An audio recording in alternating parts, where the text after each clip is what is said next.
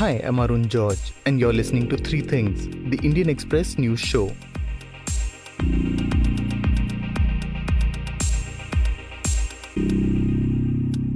In today's episode, we're looking at one man's long-running quest that cost him his job but has received praise from the High Court. But first, we're analyzing a controversy that arose over an ongoing COVID-19 vaccine trial in India. On Wednesday, the United Kingdom became the first Western nation to approve a vaccine for COVID-19. Its health regulator approved the use of Pfizer's vaccine. On the same day, Russian President Vladimir Putin ordered mass vaccinations using the nation's indigenously developed vaccine Sputnik V. In India, as we've discussed in an earlier episode, a vaccine candidate that's being closely watched is the Oxford AstraZeneca candidate. The link to that episode is provided in the description of today's episode. Over this weekend, though, there was a controversy over this vaccine candidate. An individual participating in the vaccine trials alleged that he had suffered what is termed as an adverse reaction to the vaccine. Conan Sheriff, who has been covering the government's response to the COVID-19 pandemic, joins us now to explain what happened in that case, why it didn't affect the trials, and what the government said on the matter. Okay, Conan, what is an adverse reaction when it comes to vaccine trials and why do they matter? So, unlike the drug trials, clinical trials, vaccine trials are conducted on healthy participants. So, there are three aspects that are tested in a clinical trial involving vaccines. First is the immune response, whether it is generating any immune response to fight against the infection. Second is what we call as the reactogenicity, which is it producing any adverse reaction? So it's here where you're looking at adverse reactions. So you have different kind of adverse reactions. The most common is the fever, and then you have pain, body pain, and then we have what is called as severe adverse reactions. How we categorize, there are multiple forms of severe adverse reactions. Some are rare, they're more technical. But the broad definition of severe adverse reactions is that when a person is getting hospitalized during the vaccination and it is due to the vaccination, then you call it a severe adverse reaction. And the third aspect that you check in a clinical trial is the fact that whether it is safe. So the reactogenicity and safety of the vaccine is interrelated. Safe in the sense whether it's safe to provide you protection, and safe in the sense whether it will not generate any adverse reaction. So, what has happened with this one patient in Tamil Nadu? So, this one patient in Tamil Nadu is a participant in the Serum Institute vaccine trial. The vaccine is the same vaccine which has been tested by Oxford University and AstraZeneca. He's a participant from Chennai.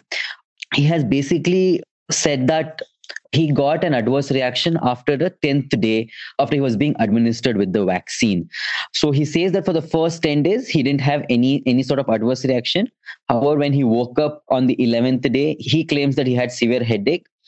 His wife is the one who has actually given the timeline in the legal notice, where she claims that there was what she terms as behavioral change, that he was unaware of his surroundings. He started showing irritation towards light, sound. Then, she claims in the legal notice that he was discharged on October 26th, and the discharge summary stated that he suffered from what we call in neurological jargon that he suffered from acute encephalopathy. So his stay was for 16 days in the hospital. Why 16 days? It's because once you're a volunteer and you have shown an adverse reaction, then you do a multiple tests to confirm the causal relationship between the adverse reaction and the vaccine. So a number of medical tests were done, and she claims that the investigations, they couldn't find what was the exact trigger behind the adverse reaction. However, in the legal notice, the Chennai resident has sought a compensation of 5 crore rupees from Serum International. The man has also made other claims. Even after a month of adverse reaction, neither the regulator, which is the Drug Control of India, the independent bodies, which is the Ethics Committee, or the sponsors, who's Serum Institute, got in touch with him to find out about the adverse effect after the vaccination. And hence, he has sought the 5 crore compensation. Serum responded to the legal notice by claiming that the complaint was malicious. It has threatened to seek 100 crore rupees as damages from the man. It was on Tuesday that the government finally made its stand clear on the matter. When specifically asked, what is its stand on the counter legal notice issued by Serum Institute, because you need to understand that the co-sponsor of this trial is also ICF. So ICMR is one sponsor and the second is Serum Institute. So the government clearly said that ICMR has no role in endorsing or not endorsing such legal claims anywhere filed in the country. So clearly saying that's not its problem. When again asked, the health secretary spoke about that it's not the government's job to react on such things, that it's a corporate which is filed the 100 crore damages, and since the matter is sub judice, that he would not want to comment on this issue. What he was broadly trying to say is that typically a clinical trial takes 8 to 10 years, in some cases 20 years, and in case of COVID-19 you are trying to do this between 18 to 24 months, that is 2 years. So in this context, there are commercial interests which are dictating Serum Institute's strategies, that it's a corporate strategy to file a counter suit against this legal notice. So the government has nothing to do with it. Conan says the government listed the 5 mechanisms it has in place to deal with such complaints. The government also said that it won't affect the trials of the vaccine as it stands. The initial assessment by the Drug Controller of India did not necessitate the stoppage of the trials. And what he says is that it will not have any effect on the licensing. That means that the company is going ahead and it would be submitting its initial phase 3 results for emergency use authorization in the next few weeks, which is expected from the Serum Institute vaccine. Conan says that the 5 mechanisms meant to investigate such cases indicate that such complaints are not taken lightly. The first important mechanism is that the patient had to sign on a prior informed consent form. Basically, the informed consent form lists out what could happen when you're vaccinated, what the adverse events, all of that. So basically, the participant had to first read the entire informed consent, and on the basis of that, he or she is allowed to take part in the trials. Then there's an institutional ethics committee. So this committee is independent of the sponsor as well as the government. So every clinical trial site has an institutional ethics committee. So whenever such an adverse event occurs, it's first reported to this committee. The committee looks into it, examines it, and then gives it comment directly to the DGCI, the Drug Controller General of India. So within 30 days, this has to be done. Third is an other body, which we call as the Data Safety Monitoring Board. Again, this is an independent body. It has a group of experts, and they're all domain knowledge experts, since it's an infectious disease, and so you have all the experts. They also monitor these clinical trials on day-to-day basis. They also recommend if you need to halt these trials temporarily. Fourth is what not a lot of us know about is the rules, the clinical trial rules of under the Drugs and Cosmetics Act, which has specifically the Form 5. Whenever there is an adverse reaction, the chief investigator has to fill that form and give his findings. Indian Express had spoken to the chief investigator, which he said that he had followed these procedures and he had not found any causal relation. The government said that based on these 5 mechanisms, all of which has been submitted to the DGCI, did not warrant the stoppage of the trials, which they're trying to indirectly say that there was no causal relation or linkage, at least in the initial assessment, between the adverse reaction and the vaccination. The trials will therefore continue as India continues to bank on this vaccine candidate. The government has said that priority groups like the elderly and health workers are likely to be the first to get it once it's cleared. Conan says that the government was also asked about when India's entire population would get the vaccine. The government said that we have never said that the entire population will be vaccinated.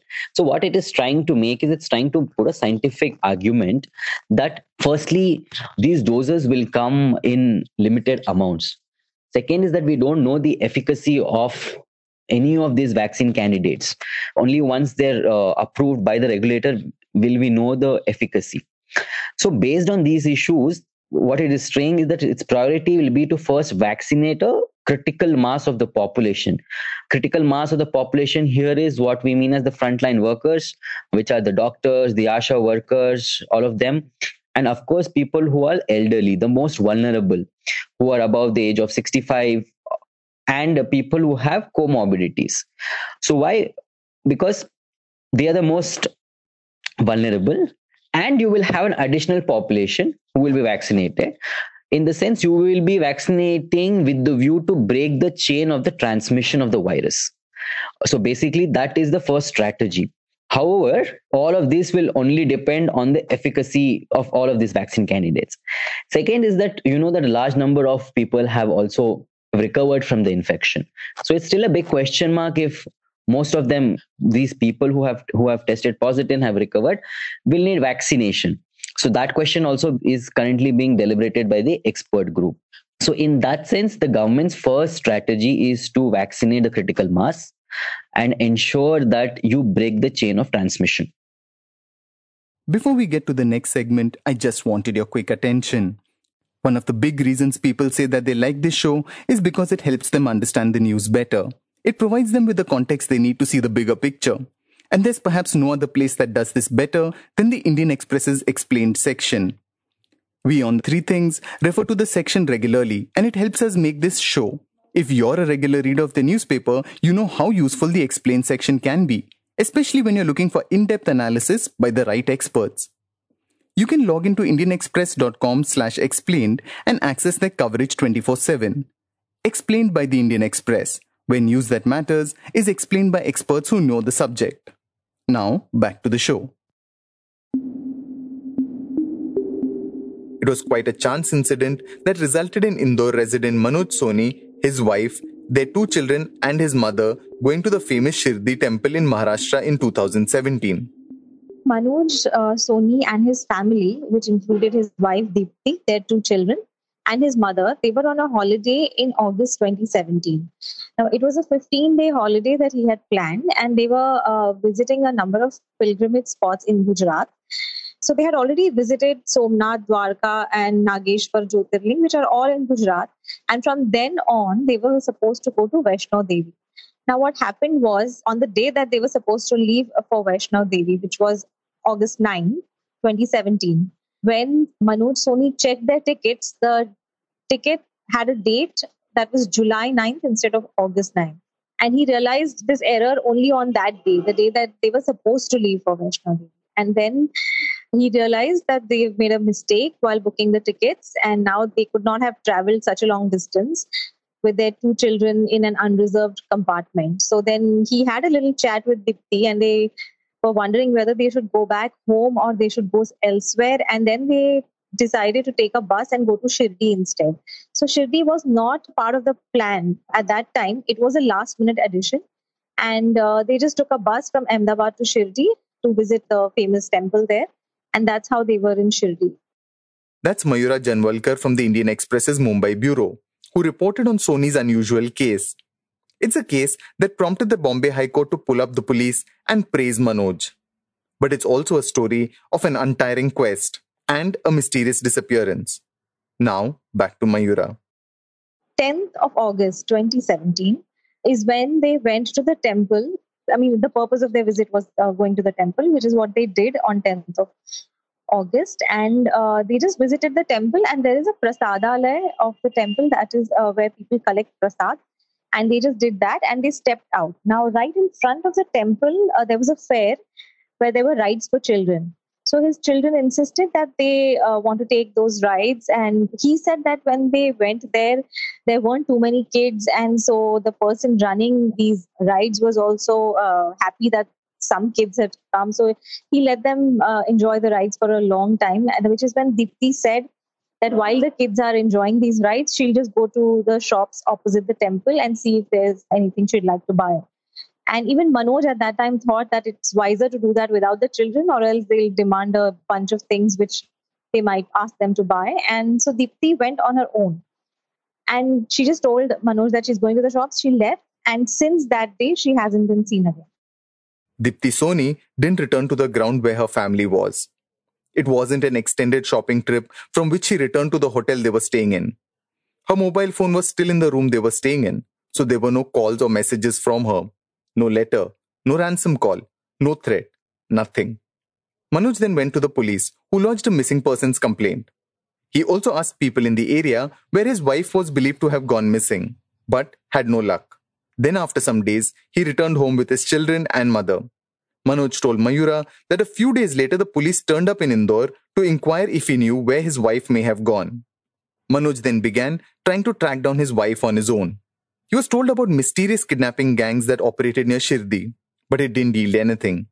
He received a tip-off from a man in Pune that his wife had been spotted at a railway station, but it was a false alarm. Mayura says Manoj even visited Pune's red light area, posing as a customer to avoid suspicion to see if his wife had been trafficked there. He even visited a godman who claimed that Dipti was near Mumbai. But even the supernatural forces got it wrong. This is a quest that is both physically and financially draining. For Manoj, his quest has come at a considerable cost. For Manoj, the cost has obviously been steep. Number one, he has to raise his two children without their mother. He has a 10-year-old son, 8-year-old daughter. And what it has also cost him is his permanent job, because he said, I cannot keep my permanent job because I keep traveling, sometimes to Aurangabad, sometimes to Shirdi. His previous employer also had to let go of Manoj because they felt that, he's going to be irregular at work, which he also said was going to happen if he kept, traveling to different places looking for her. So now Manoj works independently and he takes driving jobs as in when he can find them. Sometimes they are for 2 days, sometimes for a week, sometimes for 10 days. So he said, that has obviously impacted his monthly income. His earnings have fallen, but, he can't give up this search for Dipti, and his kids go to a private school. So he has fees to pay and things do get a little tight sometimes, but he said that he just can't give up this search. And when he's away traveling, he has to leave them, his children, with his 85-year-old mother. So he said he doesn't really have anyone else to help him. And then he can't really expect his 85-year-old mother to do much for the kids except for, probably take care of their meals. But if he's away, the kids also have sort of learned to be on their own. Like he said, they've matured beyond their years. Now even they wonder where their mother is. They sometimes, with whatever little they understand of the situation, they come up with suggestions about where they can find their mother. Manoj was upset about how the police had treated his case, and he maintains they didn't do enough. So, he approached the Aurangabad bench of the Bombay High Court in 2018, the year after his wife went missing. Somewhere in 2019, the court was actually miffed with, the lack of efforts, which is when they directed the Ahmednagar SP to form a special team to trace people and also sought a record of how many people had gone missing from Shirdi, like Dipti had. Now, in 2019 also, when the court had first asked for how many people had gone missing, the number was 88, which the court thought was significant. And it needs to be looked into, which is why they asked the SB to form a special team and look at these disappearances from the human trafficking angle and to examine whether or not, people are falling prey to a human trafficking racket. That is what the court wanted the police to investigate. But even when the court passed these directions, and what they took note of was Manoj and how relentless he was in his search for Dipti. And the court also said that, people like Manoj is a driver and now he doesn't have a full-time job because he has spent a lot of time away from home. So he's not economically well off. And the court also took note of that, he lives in Indore. He comes to the hearings in Aurangabad and he travels the distance, and people from that economic background won't really go to these lengths to find if some family member, if they go missing, because it's very hard on them, and they will probably sometimes not even report it to the police. So the court also took note of his tenacity, Manoj's tenacity in finding his wife. The case then came up for hearing in October of this year, and the police told the court that since 2017, 279 people had gone missing in Shirdi. Of the 279 people, the police said they had found 212 of them, but 67 were still missing. One of them is Dipti. The police couldn't really convince the court that they had done enough to find these people, which is when the court was disappointed in the police's inaction. And that is when the court asked the Director General of Police, the topmost police officer in Maharashtra, to step in and to examine this case from a human trafficking angle, which the court felt had not been done. In the next hearing, the police sought another 6 weeks to carry out the investigation, including following up some leads. Among the things that they said they needed to do was retrieve the call data records of Deepti's phone. Remember, this is 3 years after she went missing. And the police had been told of the phone being in Manoj's custody the year she'd gone missing.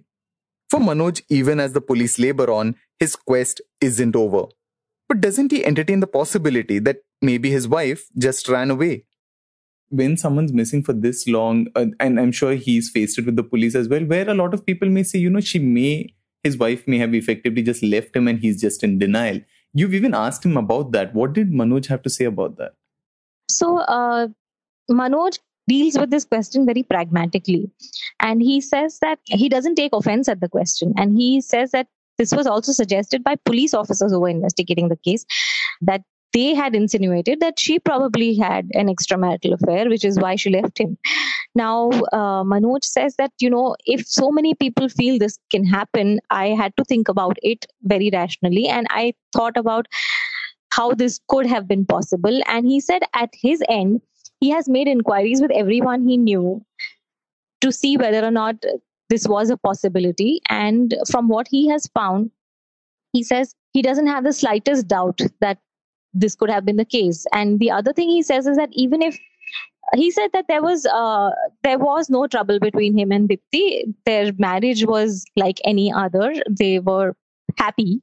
But he said that even if for some reason, if she was upset or unhappy with Manoj, she could not have left their children like that. He said that even to leave their children with someone else for an hour would make her anxious. So she couldn't have just disappeared without saying anything or without getting in touch, asking about the children for so long.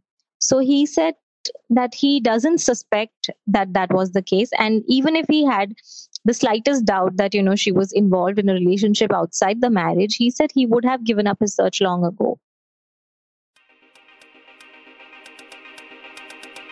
You were listening to The Three Things by the Indian Express. Today's show was written and produced by me, Arun George, and as always, was edited and mixed by our producer, Joshua Thomas. Before we go, here's another reminder to check out Indian Express's Explained page. You can log on to indianexpress.com/explained and find in-depth analysis by the right experts. It has everything you need to know to understand the news better and see the bigger picture. If you like the show, then do subscribe to us wherever you get your podcasts. You can also recommend the show to someone you think will like it. Share it with a friend or someone in your family. It's the best way for people to get to know about us. You can also tweet us at Express Audio and write to us at podcast@indianexpress.com.